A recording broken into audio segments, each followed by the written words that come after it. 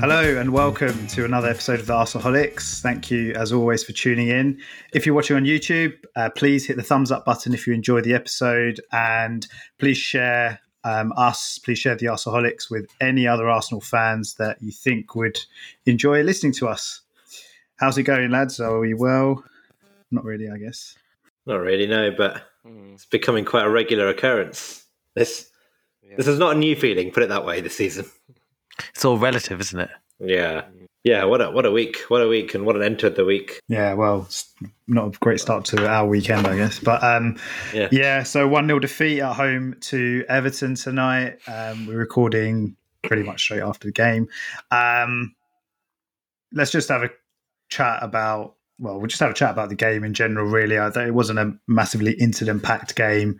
Obviously, it wasn't a very good performance. But just in terms of how Arteta set up the team, obviously, we've got the semi-final. A little bit of a gap until that game, but still a semi-final on the horizon. So there were some changes. Obviously, we were struggling in terms of our forwards. So Eddie Nketiah started up front with Aubameyang and Lacazette missing. Thomas Partey came back into the team.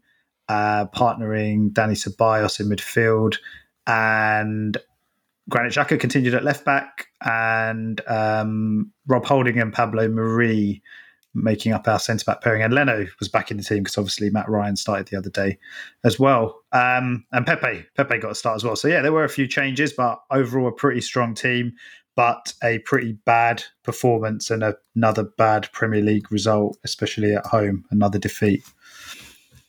Thoughts? I didn't have any issue with the team when I saw it, to be honest.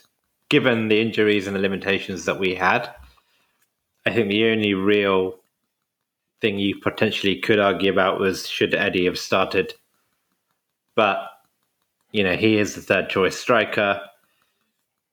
Yeah, the other options, I guess, were Martinelli up front, who I don't think Arteta's ever played up front on his own, or Balogun, who hasn't played a minute of Premier League football, I don't think. So you can't blame him for the squad. I mean, it is what it is. We have injuries.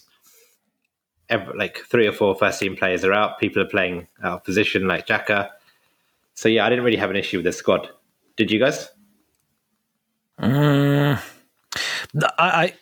agree, to be honest. And in flat terms, I think who he picked, what he picked, I think it almost one of the things that it picked itself. The team to some degree. Left. So. Yeah, exactly. Like I don't think that the selection seemed to be the issue. But whatever approach that we seem to go out with, okay, I think we to some extent, although we lost the game, it wasn't like we were pounded, and as I'm sure we'll get onto, it was an awful goal to concede, but it just created a boring spectacle, and I think going forward, again, can't blame the selection, but the guys on the pitch, they just looked so uninspiring, and we just looked really rubbish. It was just awful. I thought the minute we played it from the back four into the midfield, I thought Partey and Ceballos had another dreadful game. Both of them were rubbish. And then everyone in front of them weren't that much better. I thought Saka, Smith Rowe, Pepe was probably the liveliest out of the front four. But apart from that, it was just no real pattern of how we want to attack, no real pattern of how we want to build up play. No real idea of how to create a chance. We know with Eddie, the only real way we're going to get him into the game is by putting crosses into the box. And there are a few moments, I thought, at the start where he was getting into a few good positions, but just so ineffective as both him as a striker, but also the build-up play in general. I would have liked to, as I said in the pre-show, I would have liked to have seen Martinelli start up front. Because if you're saying he hasn't played him up front before for a while, then it would have been good to just test him out there. And also, like he brings so much energy as well to the team performance. So every time he's played, he seems to have raised the energy of the players around him as well. And so if he had played, that might have made a difference to everyone else behind him. And yeah, like I said, that front, yeah, it wasn't, no energy. Just it wasn't fun to watch, and it'll be interesting to see what he does on Thursday night. Like what he'll go with is now. Surely, if Eddie had bagged a couple of goals, maybe that's what Arteta was hoping for. Then he might have been a sure-in for Thursday to start up as well. And after what that they four collectively did today, maybe he's definitely thinking about what to do going forward for Thursday's game. I think that's probably what I think he played Eddie because he did get the goal in the end, and I think he was like, well, I have to give him a chance. You can't really argue too much against him saying he doesn't. I don't think you can't say he doesn't deserve it, but at the same time, I agree with you, Nero. Like with hindsight, maybe Martinelli would have been a better option. Yeah, but like with the Martinelli situation, it's really interesting because I wonder whether with Arteta, does a manager who sometimes I feel that the selections that he makes are indicative of a manager who feels like he's got a long time in his job and feels like he can do some things to try and plan for a more longer term view. So, for example, he's really taking his time over Martinelli. That seems to be quite clear. And he's still like kind of managing Martinelli as a kind of, slowly easing him in, which is fine. Maybe that's the best thing for Martinelli. But it's interesting because it doesn't indicate a great deal of urgency on Arteta himself's side. At the same time, I agree. Like maybe it's because Nketiah scored against Fulham, and he felt that he had to play him today as a result of that. Maybe he felt that was the right thing to do. But I don't think, I think I can't see him playing Martinelli up front against Villarreal on Thursday, without playing him up front today. I think the intention was to do whatever he did today, win, lose or draw. Really, he was going to do the same thing on Thursday. I can't see him playing Martinelli, and I think that worries me for Thursday. Yeah, that's a big worry. And then also, he obviously persisted with Mari as well ahead of Gabriel, which is another sort of, I think, interesting selection. I think maybe after Gabriel's mistakes sort of recently, I think he probably feels he's got more trust in sort of Mari. And I think that was a very important sort of selection choice as well from him. So I think, again, he probably sees Mari as his number one man for the rest of the season on that side of the defence. God, no, it's interesting just on the centre-backs, right? We've gone from a position where maybe in December or January where we thought, actually, we've got 4 centre-backs here who we can pretty much trust. That actually now, like you could argue that all 4 of them actually, Luis is out, but Gabriel, Mari, Holding, they've all got mistakes in them, I think, or just they all don't look the finished top level centre back at this level. I think there's something missing from all of them. Yeah, I agree with that. I think what worried me on just complete reflection when the final whistle went and kind of just thought about the game, I saw 2 teams that were very even, like in terms of quality. And the fact of the matter is, when they put the league table up and they showed Everton and Arsenal, almost neck and neck at Everton just above Arsenal. When I looked at all the teams above that, I can't say that Arsenal are a better side than any of those teams above us. And that's damning because we're 9th, and it's one thing saying, yeah, we're 9th and, we should be doing better. Yeah, we'd all love for us to be doing better, but we had 2 very evenly matched sides today. Why do you sound surprised at that, Rog? I think it's because, again, maybe Miles is like the last time when we were reflecting on this, it felt like it was slowly getting to the point where it wasn't a case where we could make excuses for games, and maybe this is what it is, and maybe this is just cementing that. I think what I'm surprised about a little bit is we seem to sit here a lot and we talk about some of our players like they're actually really quite good players. Like we do that. We talk about, we'll go through the whole team. We can name loads of positions where I think we talk like we've got quite good players, and then you look at it today and you're like, actually no, like this is our level right now, and the players that are out on that pitch, the ones that have been injured, they've all contributed to this, including the manager. Again, I think we're all really, we're really supportive of the manager overall. I think as far as fan groups go, I think we've all been very supportive of Arteta. But, overall, the whole project, players, coaches, manager, whatever, this is really indicative of our level right now, what we saw out there. And that, I think, is really humbling. And I think it's really starting to hit me that, wow, do we accept this? If we think it's okay, then this is then this is it. And if we want more, what exactly is it that we expect to happen that's going to give us more? No, I was going to say, like, on the players' side, I think you're right, because I think for so long we had players who were really bad, like players like Mustafi, players like Kolasinac, maybe Socrates, maybe I'm being a bit harsh on him, but players who were like, you could see these players are just not good players. We got rid of those players, and now what we're left with is players who aren't, you look at players like Holding, players like Xhaka, players like Chambers, they're not bad players, but they're not great players either. And the reason they're not great players is because they just, throughout the game, they'll do these odd things, like Marie was doing today, like Xhaka was doing, even like Leno's been doing, where you just think, would an elite defender, would an elite goalkeeper, would an elite midfielder make those decisions? Those little marginal things we've got quite a few players at that level who are just, I don't think will ever be top players, and we're relying on them consistently, like overperforming. Players like Holding, when you think we need Holding to be elite, he's never going to be elite, but we need him to overperform to come close to being elite for us to do well. I think we get sort of blindsided in tinted glasses when we have like performances like we did against like Slavia Prague, when we can see how good we can be on the day, and then we expect that sort of, going forward, which is I think rightfully we should expect that kind of performance all the time, but I don't know why they can't deliver consistently.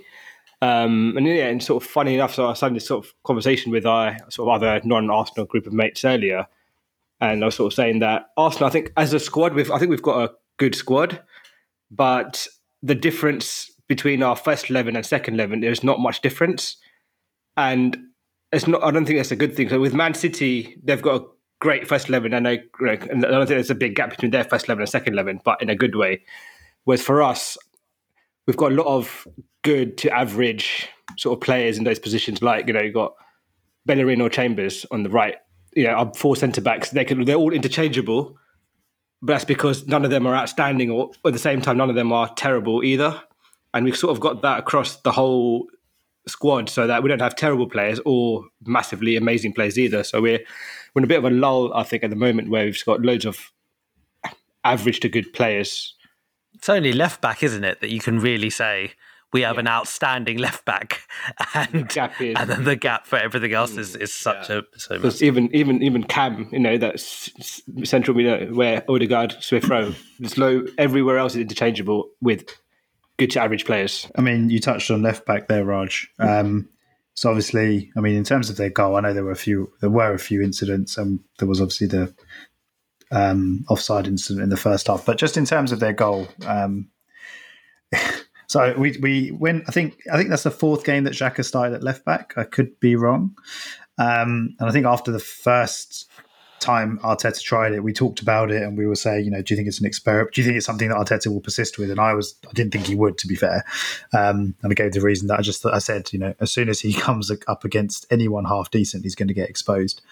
So bit of a I told you so moment, but yeah, I told you so. I mean, it's true, right? Like, I don't think he's faced anyone of any sort of half decent level. Richarlison, what did he do to get past him? Like, you tell me. I mean, was it anything that, did he do anything that special? Or did he do anything that, did he completely, was it step overs? Was it, a nice bit of skill? Was it, it wasn't. It was just he literally knocked the ball past him and, to the side of him. And Xhaka's never had that recovery. He can't turn, he can't turn. And yeah, he has got no recovery on the turn. That was his only no, I'm not saying that's not the point though, is it? But that's not the point though, is it? Because this is the thing. Now that's been exposed Tierney's for made, Thursday. like mistakes as well, right? He must have made. So you're comparing Tierney and Xhaka as left backs? I'm not comparing at all, but I'm saying every player in every position makes sort of mistakes once in a while. If the keeper never made a mistake and scored enough goals, we won't be talking about this. What? Okay, yeah, but that cross could have. Is it cross that Leno? Obviously, the mistake lies with Leno. I'm not denying that. We'll get onto that, right? And talking about Leno, but I'm just talking about if he had recovered or he shot it wide, we wouldn't be analysing the. Yeah, but that's okay. So that's like saying if take over and over again, right? But when you say if, but the fact is it was a goal, right? So we're going to analyse it like. I mean, we can say if to a lot of things, and then therefore, what do we discuss? But I mean, I guess.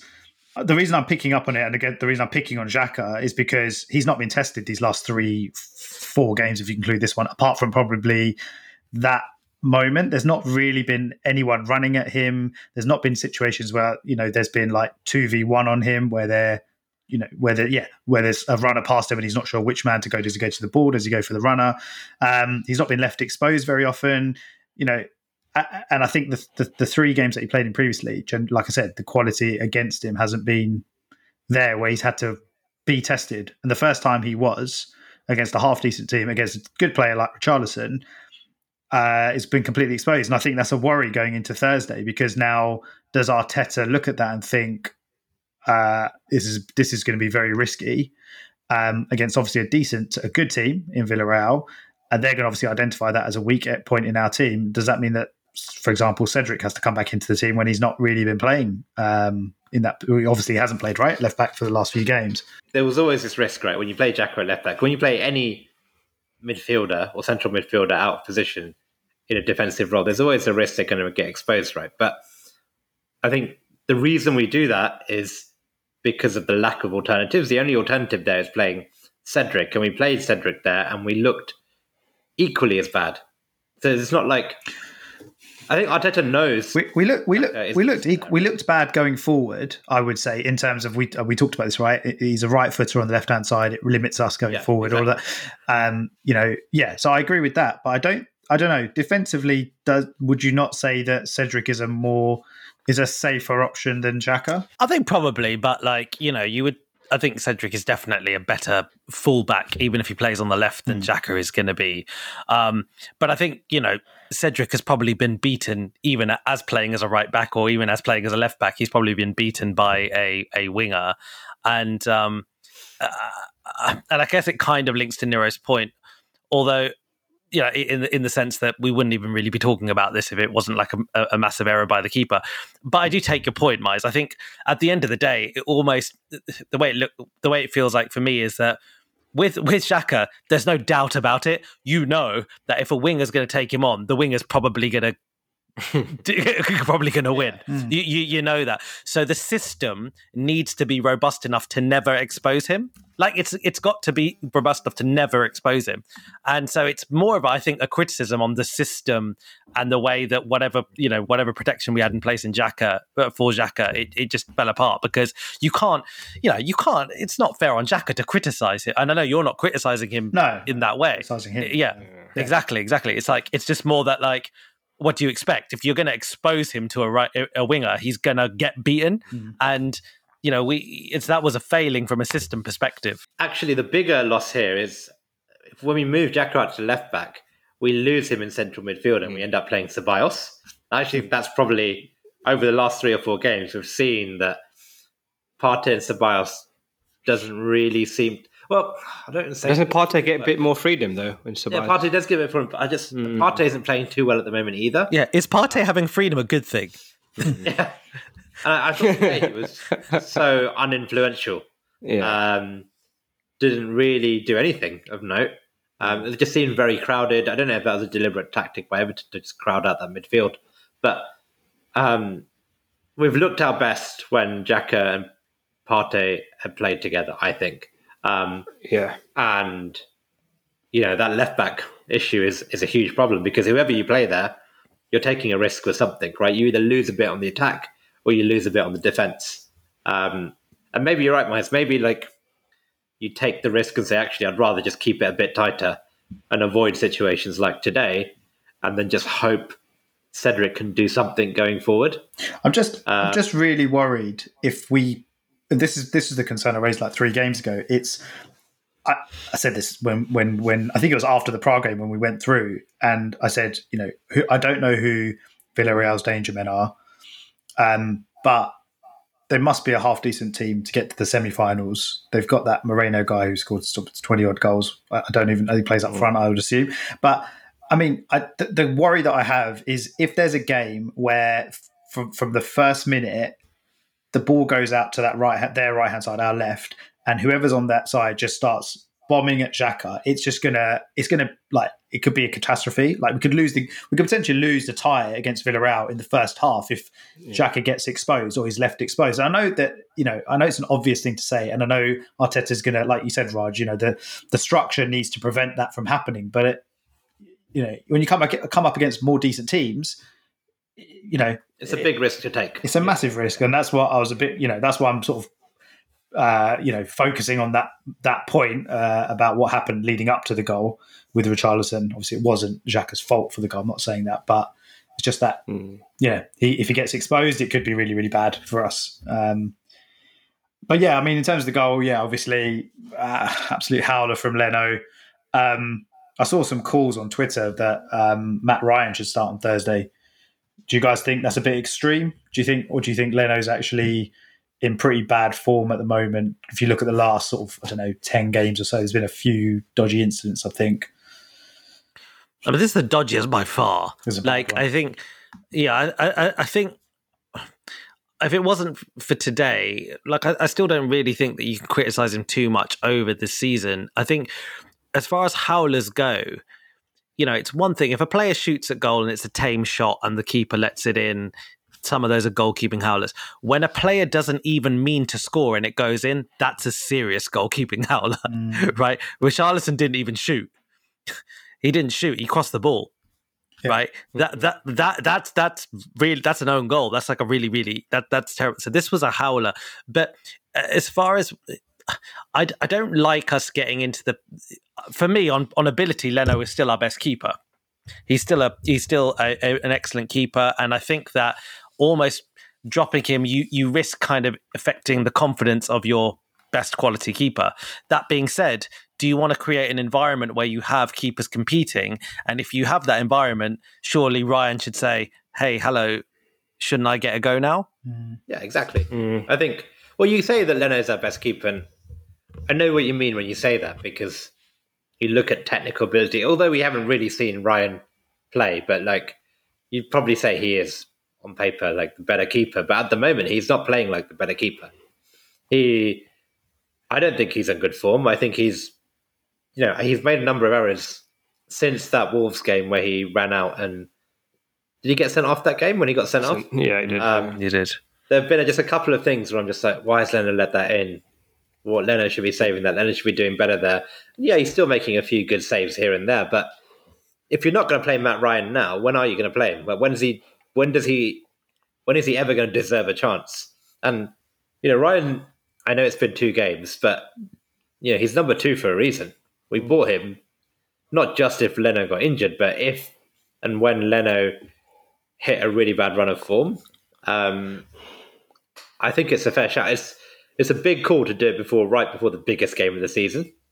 But if it's a meritocracy and you play based on if you're in form, I think Ryan deserves a shot. But I can't see Arteta dropping Leno though for that game. It's too big of a game to drop your goalkeeper, I think. What's the worst that's going to happen? Yeah. Yeah. Just like obviously with goalkeeper, it's not just about shot saving. It's more about how he communicates with the players around him, and especially looks like Arteta's got his favourite centre backs, and if he's going for Xhaka right, Xhaka left back, and whoever on the right, it looks like it's all about communication and stuff with the goalies as well, and especially Ryan's only played 2 games with those defenders.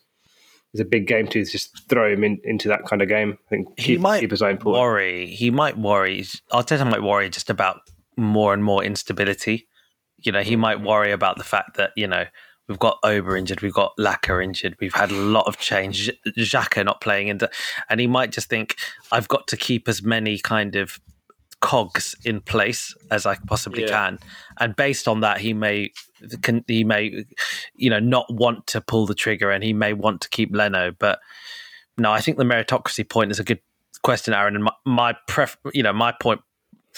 preference is that we keep a meritocracy. I like football clubs that have a meritocracy. I prefer that. I wonder though if the injuries will stop him doing that. Yeah, it's also a type of game as well. If the next game was another Premier League game, then it's worth risking it. But obviously, the way it is, the next game is sort of like a cup final for us, and we have to win, so can't take any risks. So I think for that purpose, he'll keep. For that reason, he'll keep Leno. If we play well against Villarreal, let's just say we play really well against Villarreal on Thursday and get a good result. What, if anything, will that indicate to you guys about the character of the team? And I don't necessarily mean that in a positive way. Where I'm going with this is that we drew against Fulham at home, and we just lost to Everton. To be honest, we were rubbish in both games. And let's just say if we put on a performance against Villarreal, yay, awesome, excellent. But how will you reflect on these games? Just gone. If we do turn it on against Villarreal, it's clear that there's a motivational problem, I think, especially if we play a very similar starting 11.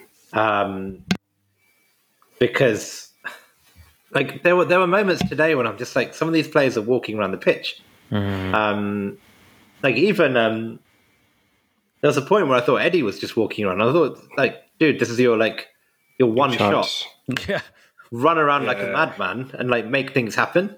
But he was just so passive as well, and he was waiting for things to happen. And even players who usually try and make things happen, like I thought Saka was pretty quiet today. Smith Rowe I thought was pretty quiet. And when players like that are not making things happen, you just wonder, like, is there a resignation that the league has pretty much done? I mean, I kind of feel like that way as a fan. I think, like in previous seasons where we've obviously been at the other end, well, not the other end, but towards the top of the table, we've been generally fighting for top four. I know that the last few years we haven't. And you see towards the end of the season, the teams around 8th, 9th, 10th, that mid-table region, they're just, neither here nor there in terms of their results, right, and performances. Are we not just in that position? Yeah. We're just one of those teams, basically. And that's, I agree. We're used to always having something to play for towards the end of the season in the league. And this season we don't. It's all about the Europa, and we're just kind of, what's the word, ambling towards the end of the league campaign. Which I'm not saying is good. That's a fair point. But, I think Aaron had said this a few weeks ago, and like I think it's more and more true as every week goes on. I think if we were in the stadium, if the fans were in the stadium, look, we're not the famous Cop End. We're not like, we don't have this famous atmosphere. But still, I think if the Arsenal fans were in the stadium, the players and manager don't get away with this week after week after week. Yeah. There's a lot of pressure. Like either what would have happened by now is the players would be bucking up every game, because at the moment genuinely it just looks like they're going, our Premier League, okay, cool, let's just get out of the way, whatever. Like that would not happen if the fans are in the stadium. So either the players switch on in that way, or the manager doesn't survive. It's one of those two things. And also another thing is, a lot of these players know, because of the injuries, that they're going to start every week because there's no one else to really come in. That's why I was really disappointed with Eddie. I was like, come on, just run around. You're probably the only player in this team whose place isn't guaranteed. I thought he was making a few runs in the first half, and he was, it was all right. 20 minutes. He was around, but yeah. After the second half, I just thought it's pretty quiet. But they look at, like, again, it's a personnel thing. Like, Martinelli comes on and he probably, almost scored. He wasn't on the pitch for that long, and he straight away comes on. He showed energy, so it could be a personnel thing as well. Like, every time I haven't seen one game where Martinelli's just walking around. It's true, or just like he's always running it. Like even today's one, the chance, it was almost like a lost cause, but he still managed to, get around the defender and he'll do a little toe poke. So he fights for everything. He runs around. So if he had started, and I really do somehow want him to find this, Arteta to find a spot for him in the starting lineup on Thursday. Whenever he plays, he's full of energy, and that is infectious. And the rest of the guys sort of feel that and do the same. I think as fans we all want Martinelli to start Nira for all the reasons that you said, right? Like he's like his and it's kind of like Alexis Sanchez. Obviously, I'm not saying he's at the level of Alexis Sanchez, but that energy that he transmits to the rest of the team, which to be fair, he's not really doing that in the sense that the rest of the team aren't kind of picking up on that energy, but he does bring that, and he does run around a lot. He does press. He's always looking for opportunities to score. And he's an exciting player to watch. And I completely agree with you. I hope he starts on Thursday, but I just don't see Arteta doing it. I just think he's going to go conservative again. And like you guys said, Eddie, yeah, I think he will. I think it was a trial run today, wasn't it, for that spot? If it was a trial run, it didn't work out very well, did it? Yeah. No, it didn't. But unless Aubameyang's back, I don't know I don't know. They said maybe. I'm not sure exactly what the situation is, but I think he might be close. Yeah. But either way, he didn't impress. Like he should have.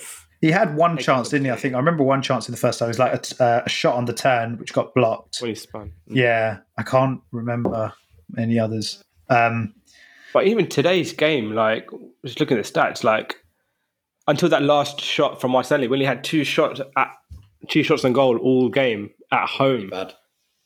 And it's not like a one-off. I feel like every week I'm talking about how many shots on target that we're having on goal. Like it's a tough league, isn't it? And I think we're not keeping up. It's a tough league, right? Like in both European competitions, we have two English clubs still in both. It's like there's a possibility we'll end up with a Champions League final of two English teams and a Europa League final of two English teams. It is a massively competitive league. We're just not up to the races at the moment. We're just not. Like, so all these guys, whether they're auditioning for a role, whether they are young talents that are that are going to be good in the future, whatever it is, every game you've got to deliver. You've got to take your chances. You've got to do something. You've got to the margins are so small, and geez, you're going to have the odd decision that's going to go against you, like we did today. I know we haven't talked about it, but that was like a crucial decision at 0-0. But yeah, stuff like that will happen, and it's happening every game. And I think we are where we are right now, and it's a reflection on it's an accurate reflection, in my opinion. And I really hope they realise that, and they don't sit in the dressing room all going, "Well, it's not our fault." Mm. Yeah, this season, I think you look at the teams above us, teams like Everton, Spurs. I know West Ham are flying, but I would probably put them in the same box as us at the moment. That's pretty crazy to say that right now. And Liverpool this season, in another season, we could maybe finish a point or two above Spurs, but we're never going to, at this point, I don't see us ever finishing way above Spurs. Why do you, sorry, Aaron, I was quite surprised what you just said. Why do you put us in the same box as Liverpool and West Ham? I mean, you said Spurs and Everton, or even them. I think, put it this way, I think if a couple of things had gone our way this season, there've been maybe 6 to 8 points where I think you can say we've been unlucky in games this season. And I think in an average season, you get that variance of about 6 to 8 points where I think maybe we have those 6 extra points, we have those 8 extra points, and that puts us around that level. But what I don't think is we're never going to. I disagree, mate. I mean, the only reason I say I disagree is, it's a big if. I'm not sure which incidents or which matches you're referring to, but would you not just say over the course of the season we've just been crap, basically, we've been shit, and that is the reason why we are where we die. Yeah, I have. I think we have been pretty crap, and West Ham have been very, very good, which is why they're okay. But take out West Ham because I actually think West Ham. West Ham was probably a bad example, right? But I think Spurs this season, Liverpool this season, Everton this season, I see all 4 teams having roughly the same sort of crap season, is my point here. In that I think at best, we are the sixth best team in this country. And that's the point. At best, maybe. Yeah. But I think all the teams above us are just scoring, I'm just looking at the table now, they're all scoring goals, and that's what we're not doing at the moment. We can cry about a dodgy decision here and there, but ultimately that's not why we lost the game. It's because we're not creating chances and we're not scoring. Well, I think part of the problem as well is you can look at the other teams above us, and I think those teams, they genuinely, honestly, like I think fans of those teams look at it and go, "Oh, if a few other things went our way, do you know what? We could have actually been even higher." You know, I think they look at it in the same way that we do. We're isolating incidents in games which, if they went our way, we could have been better. Look, let's just take an example. We played West Ham at the beginning of the year, right? And we beat them 2-1, I think. Yeah? In that game, I don't know if you remember, we got a very, very lucky decision where Gabriel wasn't given handball, and it should have been, arguably, it could have been a penalty to, or it was either a penalty to them, or it basically shouldn't have been a goal for us. There was an incident in that game where we got very lucky. My point is, you know, it's easy for us to forget. Yeah, exactly. It's like, it's easy for us to forget some of the things that perhaps went our way. And some of those teams above us, genuinely, they could look at the season in the same way that we have and say, oh, if things went our way, we could be doing better. You know, so I know what you mean. I think the point I was trying to make is we are still quite a way off top 5, top 6. And I think, oh yeah, even if those like marginal things have gone for us, we're not any better than Spurs this season, who I think Spurs have been really bad this season as well. Yeah. So that kind of just gives you that context. I think we've been so bad that even if all the little things have gone for us, we're still like at best on par with a really bad Tottenham team. Yeah. Who just sacked the manager. Yeah, agree with that. I mean, like we came into this period and we sort of thought, oh, this is going to be the bit which perhaps makes us kind of make some ground. We've got a fairly easy run in, and I think we're just showing our colours in some ways, aren't we? Like we're getting worse. Exactly. Raj, you touched on the disallowed penalty with the penalty that was, I guess, given and then wasn't given. I mean, just on the actual foul, I know it was not given for offside, which we'll come onto, but the foul that they actually reviewed and agreed that it was a penalty. Did you? I mean, it looked very, very soft to me. And Ceballos he's got a rep for, you know, exaggerating, which is putting it lightly. But yeah, it looked like he barely touched him, and he just. Yeah, I didn't think it was a penalty. No, I didn't think it was. If that had been given against us, I would have been fuming.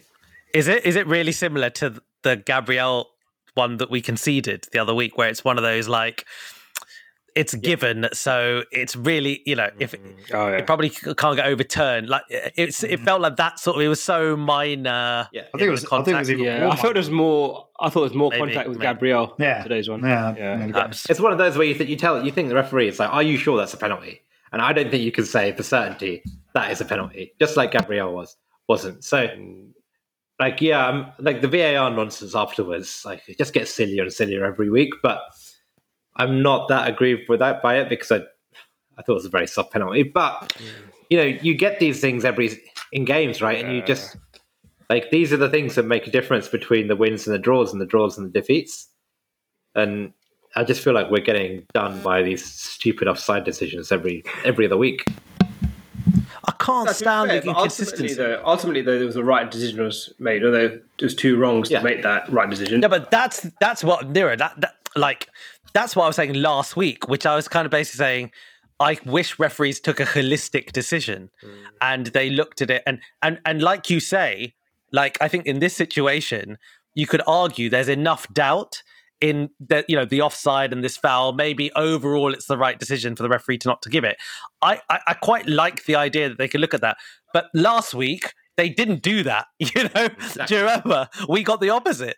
That's doing consistency. It for them, they should do it now. And exactly. Because that was not an obvious offside today at all. My goodness, like that is a terrible decision. Like there was nothing to they didn't flag for offside. Like that's the elbow, like it's potentially like an elbow may have been offside.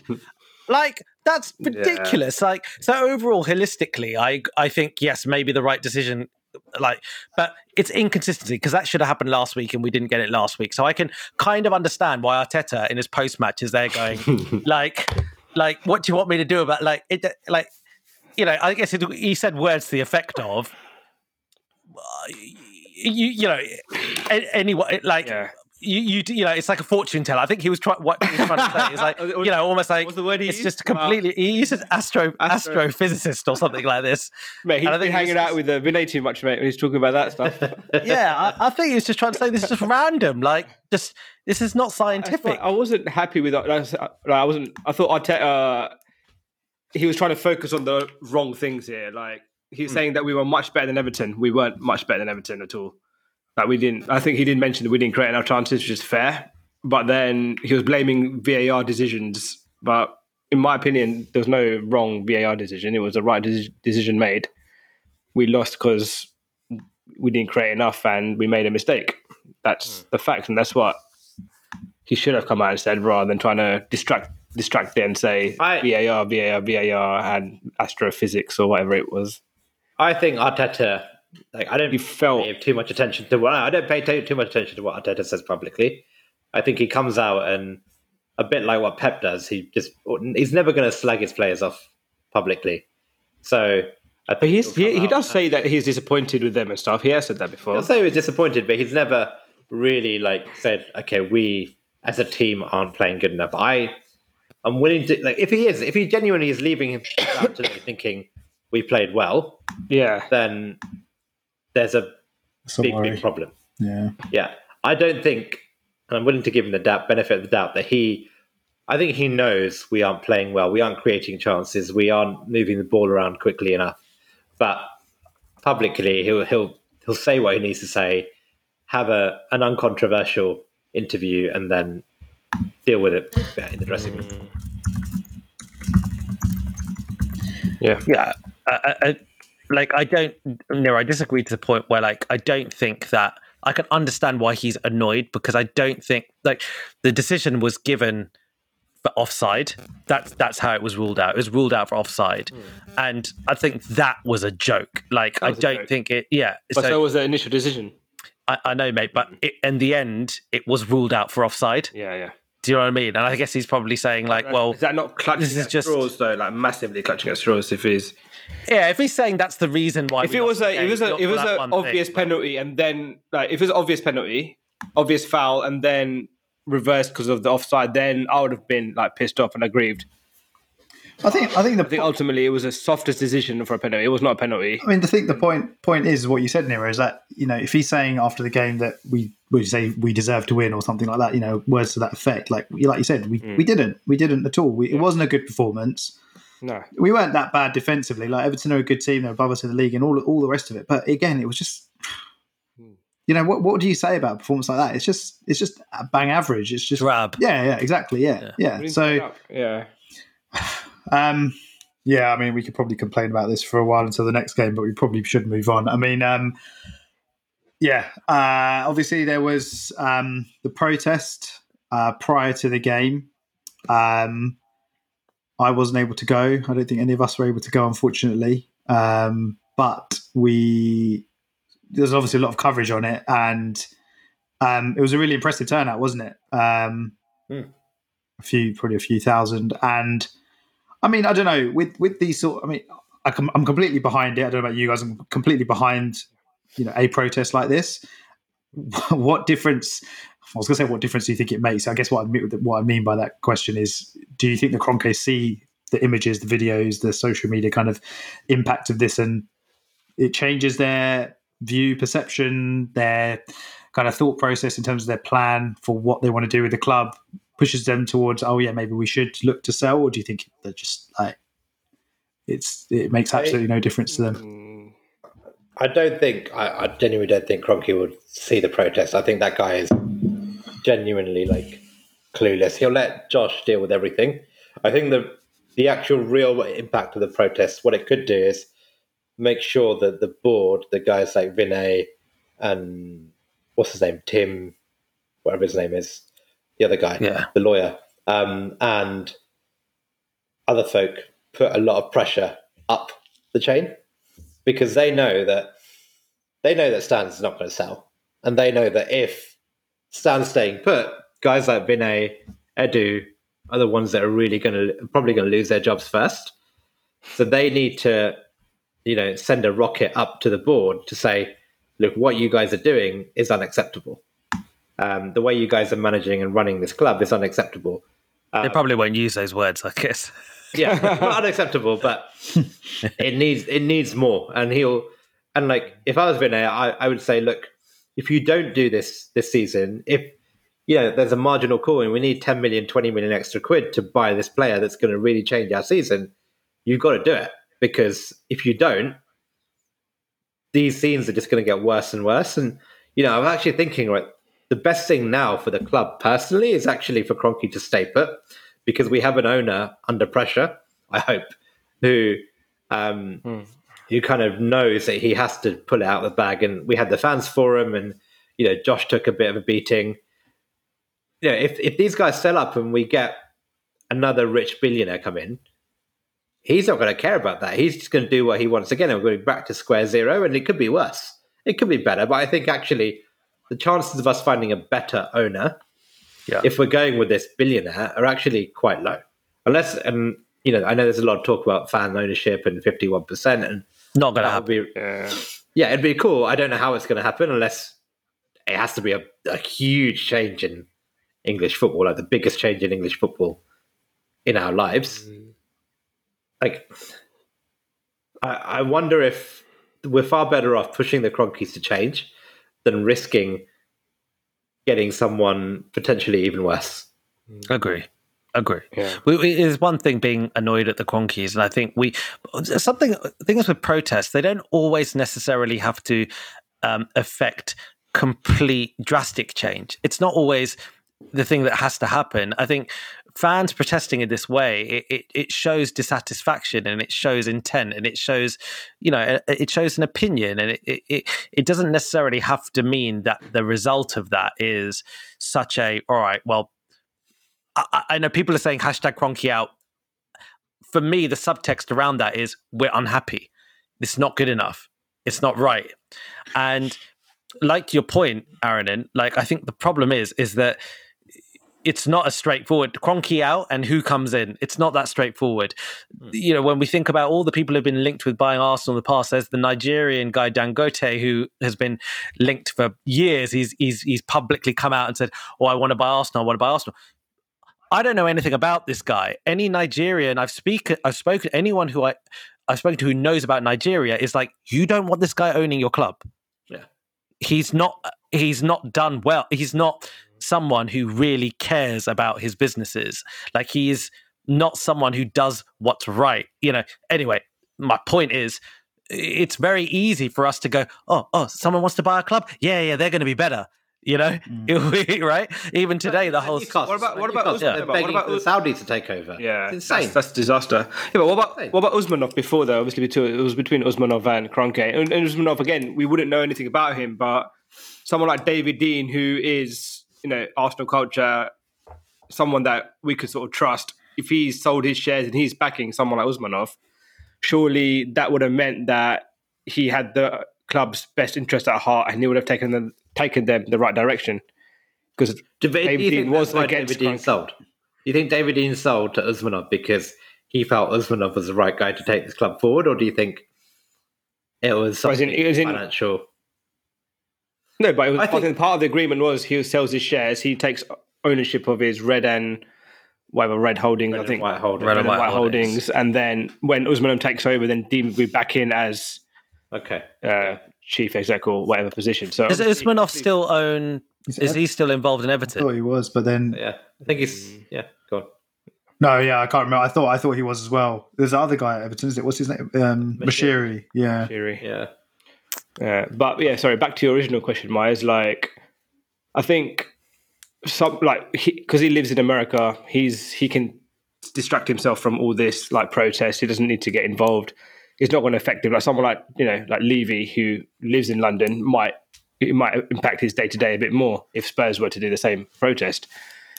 Stan living other side of the world, and again, these guys are, he's a billionaire. He wouldn't have got to that position without facing this kind of adversity throughout his business career. He'd have had bigger challenges. So for him, he's probably thinking, let me ride it out. But at the same time, you can't. Obviously, before you'd have said, how much power do supporters and fans have, but at least the positive, what we have shown as collective fans over the last week is that we do have a say in the sport.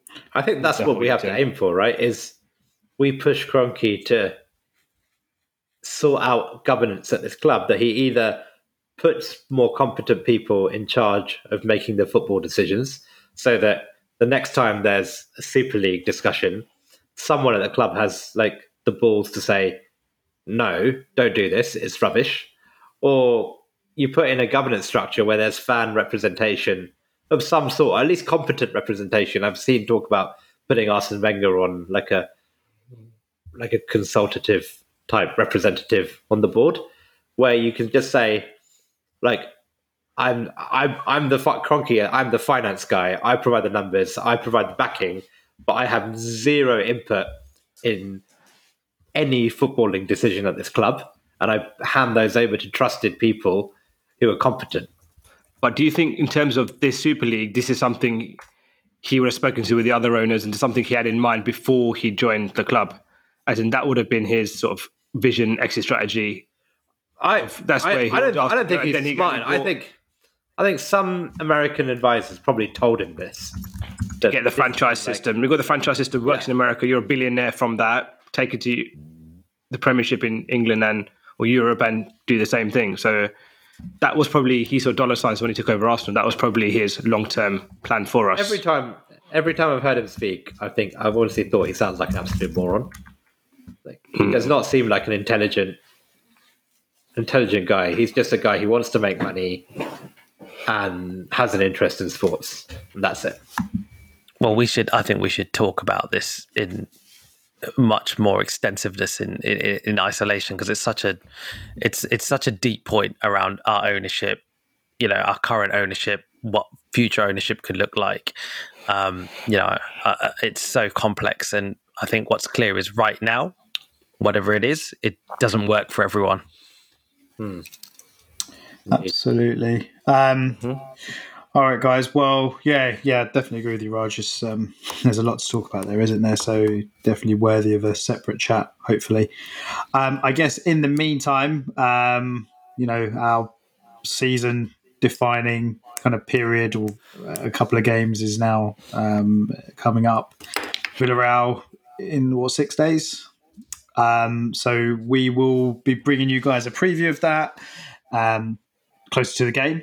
So until then, as always, thank you so much for tuning in, and we'll see you next time. Cheers, guys. Cheers. Bye.